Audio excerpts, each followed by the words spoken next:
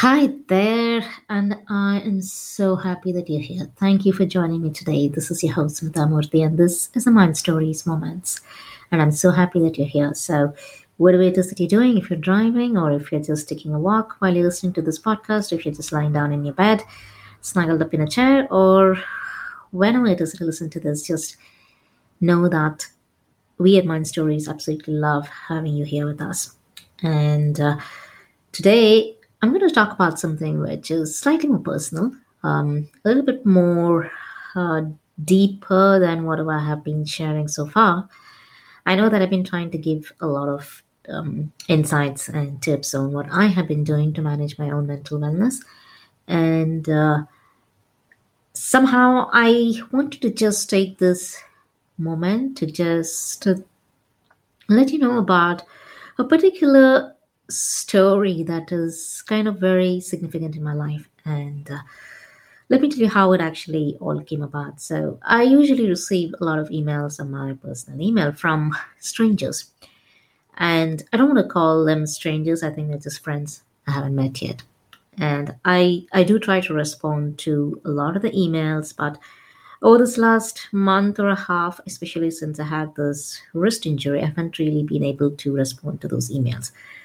But more than that, I'm always stunned that complete strangers or friends whom I haven't met actually write to somebody whom they don't know, sharing their deepest pain, anxieties, worries, vulnerabilities, or just something that made them smile.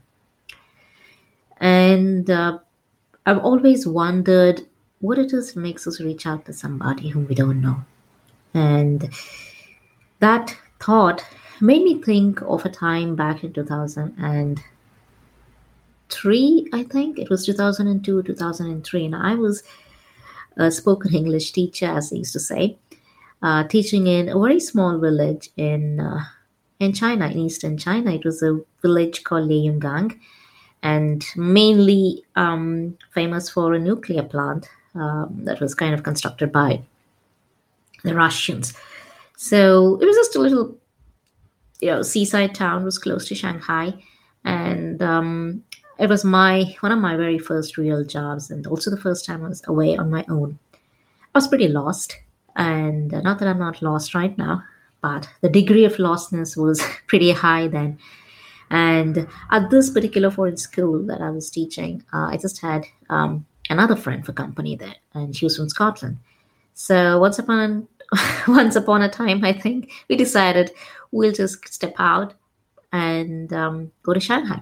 And think about it this way: I was pretty secluded as a child, and I did not really have too much of exposure to, let's say, a different culture in terms of what we see right now. I wasn't really exposed to pubbing, wasn't exposed to partying. I was pretty shy, and in fact, teaching itself was a pretty big step for me. But so here I am with Melissa, and we decided to go to Shanghai. And so we just took a flight. And I remember that I didn't know how to even fasten my seatbelt. So I just kind of just, kept it over myself, hoping that nobody would notice. Just to let you know, I was that green. And so we went to Shanghai, and it was just for the weekend because it was just about maybe a 30-minute flight from Leyengang to Shanghai. And Melissa is from Scotland, and a lot of Scots love to drink. So to cut my story short, well, the day we landed, we decided to go and hang out at a pub. And Shanghai had this very famous pub street. I forget the name of the street, but that was where everybody went out. It was like this line of pubs. It was just kind of like one after another. So you could really go pub hopping, and um, that's what we did. We decided to go pub hopping, and Melissa found a pretty handsome Chinese boy whom she really liked. And so the three of us just decided to go investigate more pubs. And the result of all of that pub hopping is that we landed up at some other pub at 2 a.m. in the night. And Melissa and her newfound boyfriend were kind of trying to get to know each other. And I was feeling like maybe I just had too much of gin and tonic. Uh, just wanted to step out. It was noisy, it's too much of cigarette smoke, and my head was spinning. And I wasn't used to any of this. I wasn't used to the partying. I was extremely uncomfortable. I wasn't used to um, drinking. I was totally out of my comfort zone. In fact, I didn't even know what my comfort zone was. So I just decided to step out and grab some fresh night air. So I stepped out. It was cold, and it was refreshingly cold. And as I stood there was another guy who was also dressed completely in black, who was standing next to me. And I just stood there. We both looked at the sky. And I remember it was a pretty clear sky in Shanghai that night. And we just started talking. And I don't really know his name right now. I don't even remember. But he was a student of Zen Buddhism. And he said that he converted to Buddhism and he was now a practicing Zen Buddhist. And I really don't know what he was doing at a pub, but I think it's pretty zen about being at a pub too. So, excuse me about this. But there he was, and we started talking about life, about certain things that I felt I was going through in life. I was lost and confused, and honestly, I cannot really tell you what the conversation was. I just remember that we spoke for hours. And it was almost 4 a.m. when Melissa came out and said, "Hey, let's get back to the hotel." And I turned to the Zen Buddhist, and he was from Germany, that much I do remember. And he just kind of put his hands on my shoulders. And, we had spoken a lot of intense things that night. And he just said, "Smitha, whatever you do, don't lose the shine of the light in you." And he said that and hugged me and walked away. And I never met him again. But think of this shy, confused, lost kid. I was a kid, I think I was 23, 24. And I'm having this conversation in a pretty drunken stupor with this Buddhist who tells me not to lose the shine of the light in me, no matter what. At that time, I didn't even know what it meant, but those words stuck.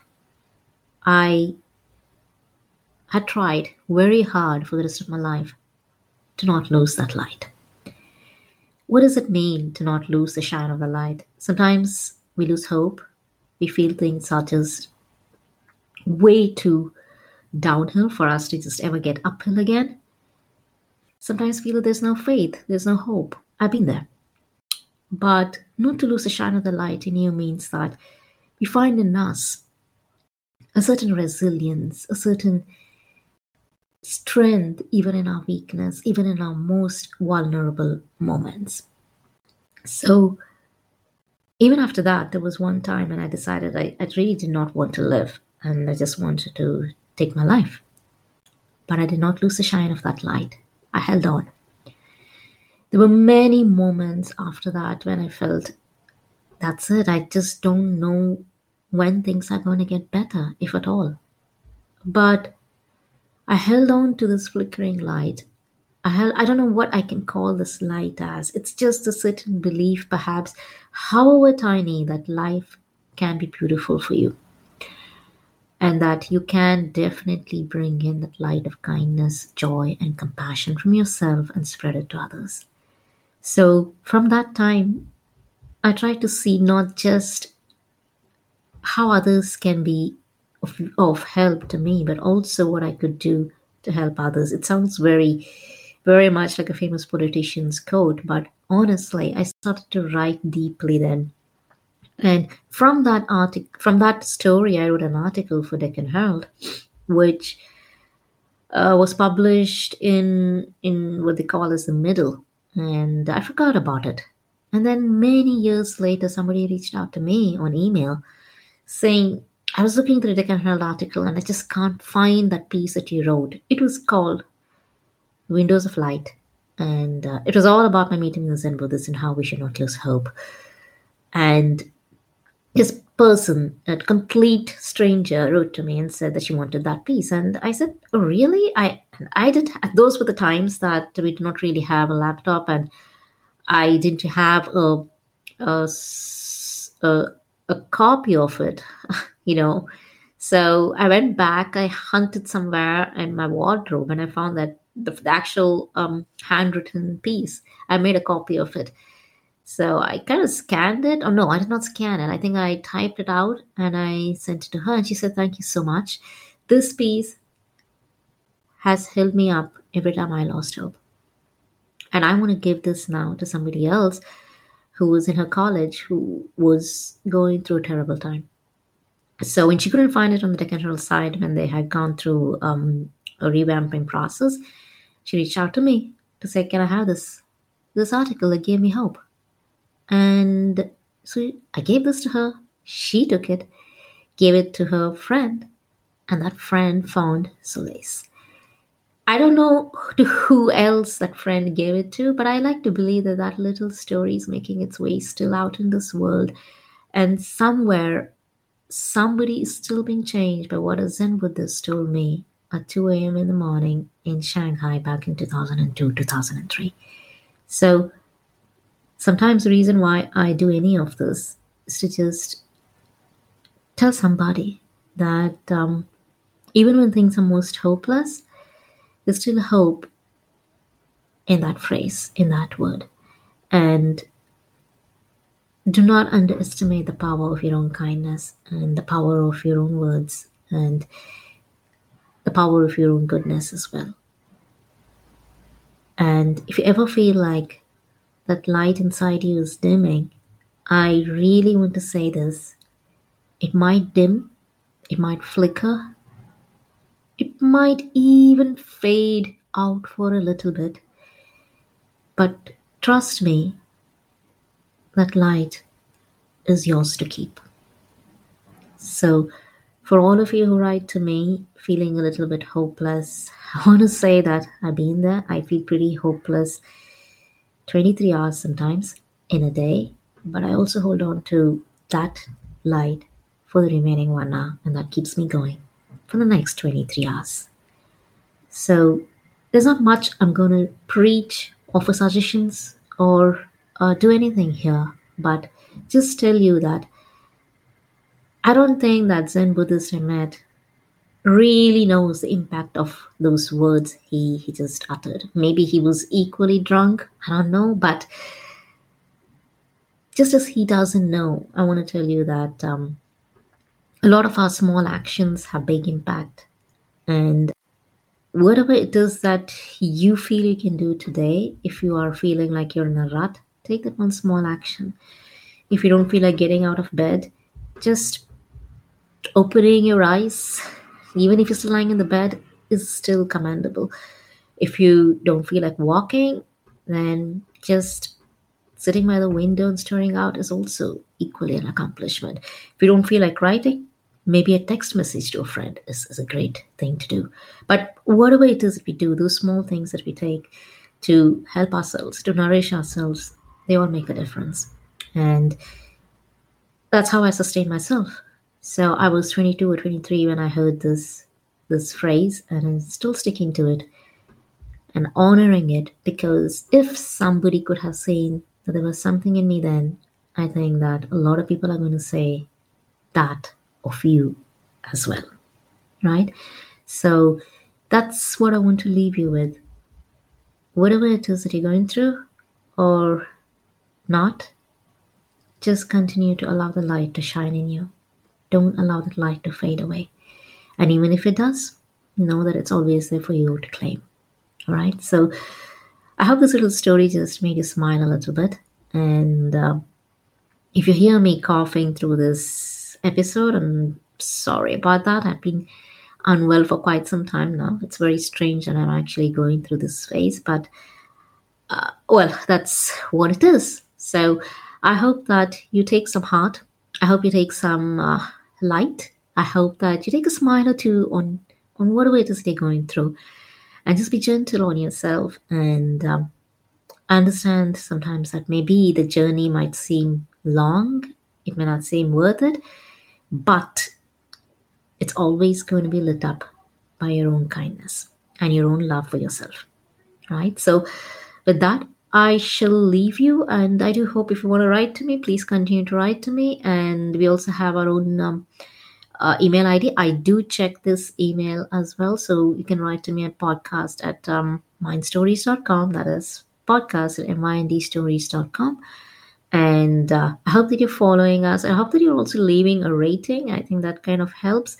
And do share this podcast. If you actually hear this podcast, then please do take a screenshot of this and share it with us on social media for us to kind of tag you and give you a shout out as well.